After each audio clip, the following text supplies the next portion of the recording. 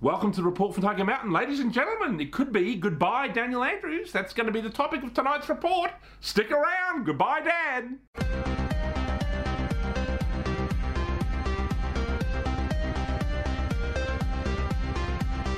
Well, ladies and gentlemen, all this week there's been rumours floating around the top of Spring Street that Daniel Andrews could be on the ouster. So I'm going to actually conduct this report as if he has been given the arse, ladies and gentlemen. So let's discuss it. Is Daniel Andrews gone? Well, you know, obviously, I think to everybody in the freedom movement will be relieved because there hasn't been a state premier in Australia who has been more a stickler for the COVID rules, who's a bigger pain in the arse, and who has kind of been an enemy of the new right.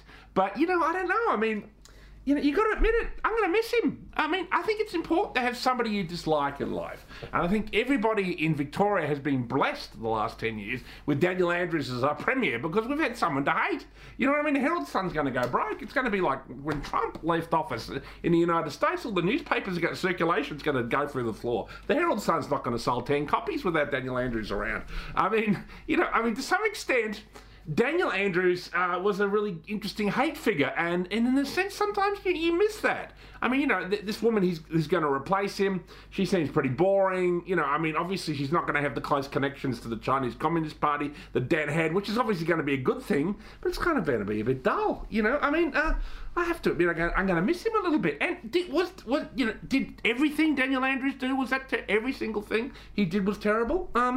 Maybe not. I mean, you know, he was a bit of a builder. I mean, obviously we all know he spent far too much on building, and Victoria is going to be in debt for the next 2,000 years. You know, paying for all the building he's done in the last 10 years. But like he was a builder, like a Roman emperor, and to some extent that's impressive.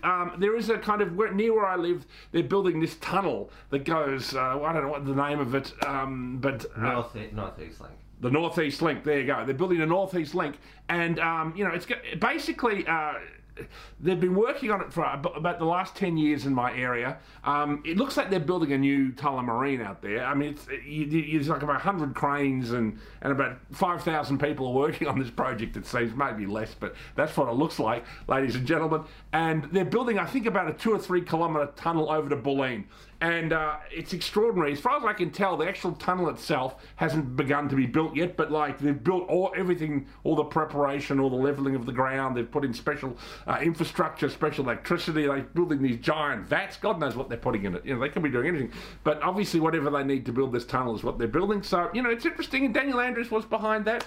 I mean, obviously once it's built, it probably will be convenient for the area because you'll be able to just scoot on over to Bulleen from here under a tunnel, take 2 minutes. But like, you know, I don't know. I mean, you know, so there's something about Dan Andrews. You know, I saw this post on his page recently where he was growing marijuana, you know, obviously for some medical marijuana thing, but, you know, it made me think that's definitely his best post.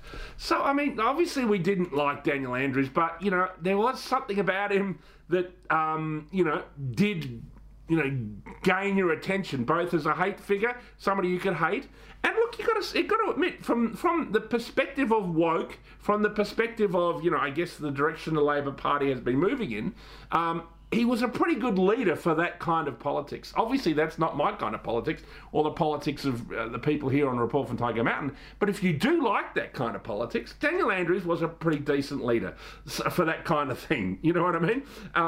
You know, he's going to leave the state of Victoria in debt for the next 2,000 years. Obviously, that's a slight exaggeration, but, you know, for a long time. And obviously, we've had other resigning people of late. Brett Sutton, who was sort of, you know, the Mr. Number two during the pandemic, to Dan Andrews, so he's resigned, and obviously Mark McGowan has resigned over in Western Australia under a bit of a cloud, but we'll talk about that on another report perhaps.